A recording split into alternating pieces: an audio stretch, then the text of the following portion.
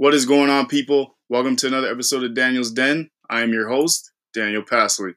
So, I just wanted to touch base on, the Clipper and Rocket game that happened last night. I know a lot of people are going to look for me to break down a lot of what happened during this game, which I will, but I think this game said a lot to me more on the Rocket side more than the Clipper side. Let's dive into why I think this is the case. This is Houston. Say again, please. Houston, we have a problem. I just can't give you a whole spiel. I don't even know where you're sitting at. Just looking at the box score, just of course looking at the final score itself, Clippers won this game 120-105. Looking at that, you'd think this game was close for the most part, but let's be honest, pretty much after the first 2 minutes, the Clippers pretty much beat them down. That's literally what happened. A lot of people were looking into this game as a good test for the Rockets. This was the first time. I mean, to me, I thought this was the first time that they really got tested. Boston does have their issues. They've beaten Boston. They beat Boston with Kemba, but obviously they beat Boston last week without Kemba. And I kind of dove into why I thought, his absence played a role in terms of a couple of losses Boston has had. But just looking at this game itself, just to start off, just looking at the numbers, Paul George, 5 of 13 from the floor. Didn't really do much in terms of the stats defensively, just looking at the blocks and steals, had 0, 13 points, 9 rebounds, 7 assists. But I thought, to me, he was real good. He's a catalyst on defense. I mean, this team has pretty much everybody's a catalyst in their own way. I know we try to pick out what's wrong with the Clippers. And to me, I think it's just, when we see this team fully loaded, they look like they're the team to beat. And as much as it kind of looks weird to people, obviously it's a Laker town, but it's starting to look a lot like a Clipper town in terms of the type of potential this team has when they're fully healthy. Kawhi Leonard, usual self, 25 points, 6 rebounds, 5 assists, very efficient, 8 of 15 from the field, 4 of 7 from 3, 2 steals, 1 block. Was inefficient from the line, 5 of 9. He's usually he's shot in about the 80s for his career, but this year he's shooting at about 90%. It was probably just an off night for him. Beverly did his job. I'm not going to go into his numbers just because I feel like he does way more than what the stats offer. Marcus Morris offered a good chunk of buckets and defensive help as well. Zubac, obviously, moving to the bench. Lou Will, obviously, is Mr. Six-Man. Didn't really have to do much in this game.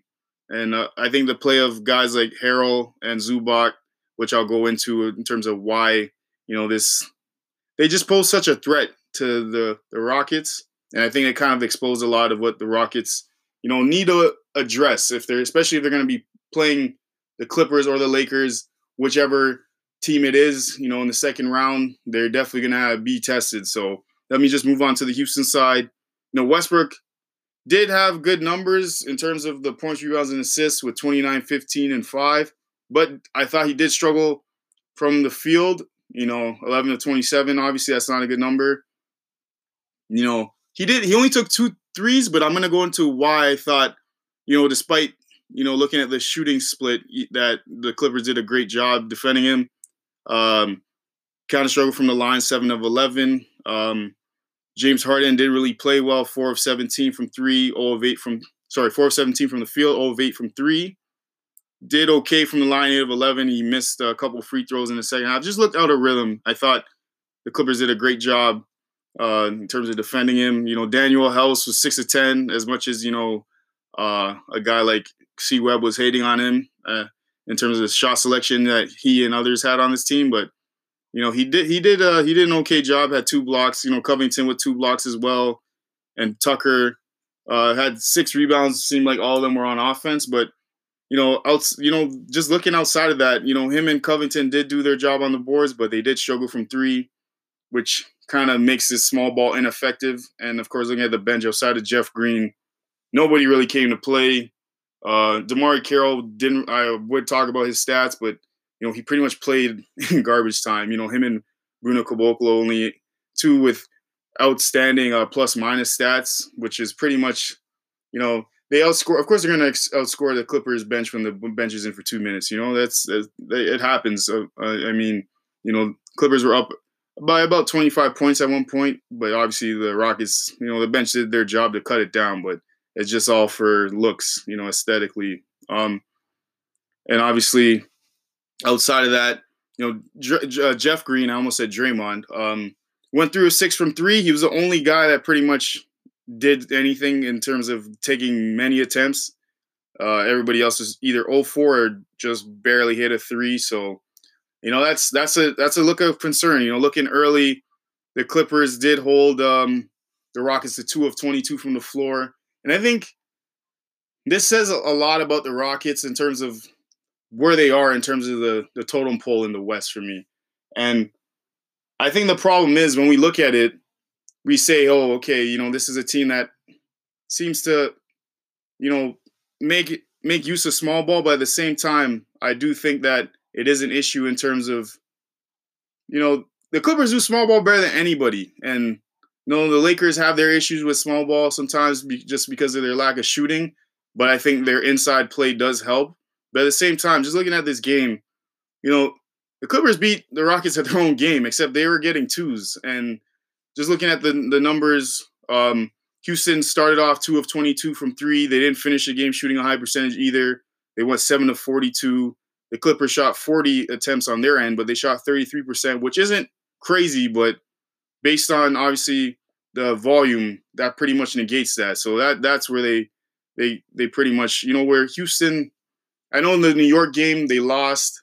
New York obviously played well, and New York has their own issues. I'm not even going to go into that. That's another podcast for another day. But that kind of concerns me.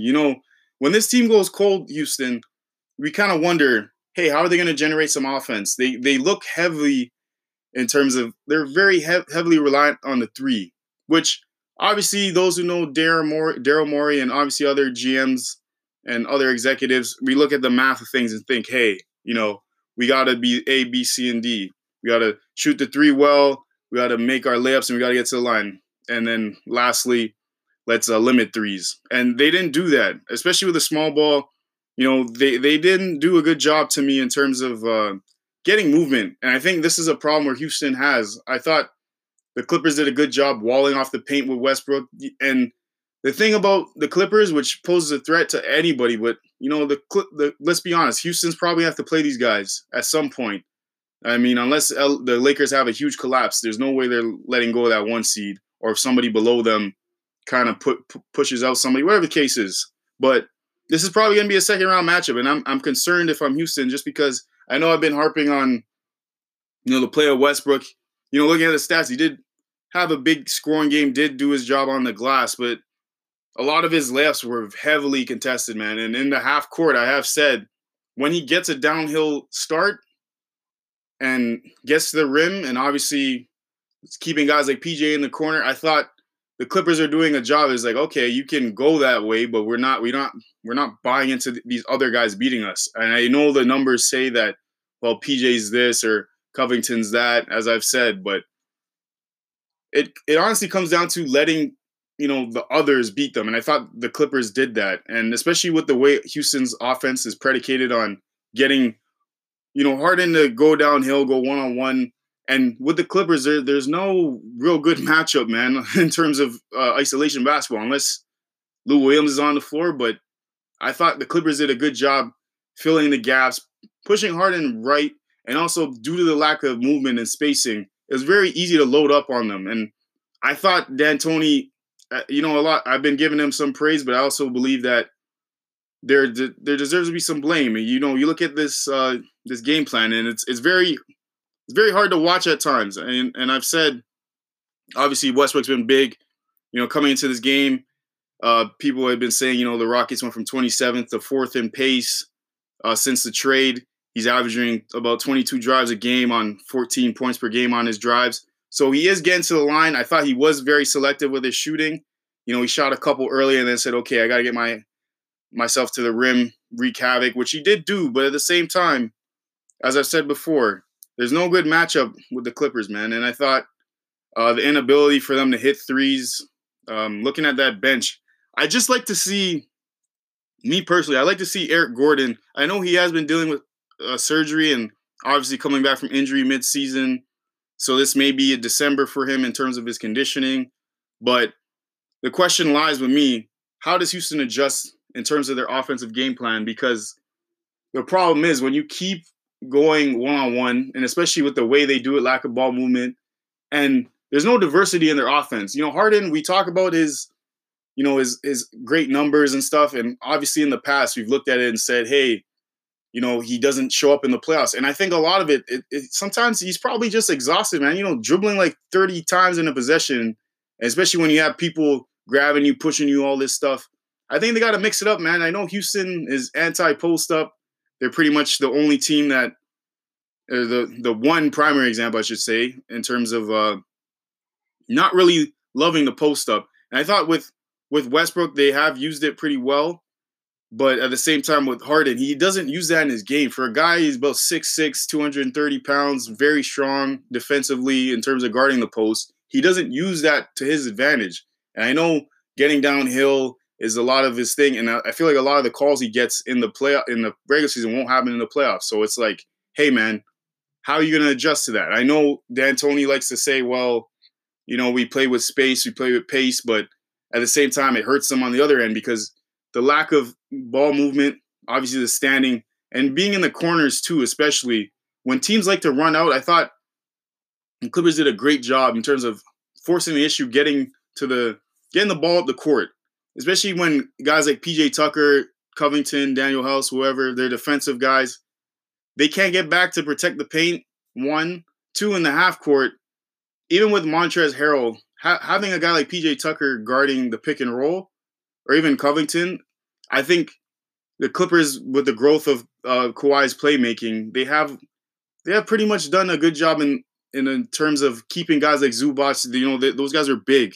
Zubac went perfect from the floor. Harrell went 5 of 9. They both they have 36 points combined and 22 rebounds. You do the math in terms of how those numbers split up. And I think in a 7-game series, I don't know how Houston adjusts, man. And I know I have said they've been about the same defensively without Capella, and Covington did have a two block stat sheet on the stat sheet, but he did have 5 fouls. He definitely I just don't think they have the rim protection, man, especially with the way the Clippers score. And I don't know, man. Let me know what you guys think. Are the Rockets in trouble, or am I overreacting? Let me know what you guys think. Appreciate all the love. Please like and share this podcast. Take care, y'all. That's all, folks.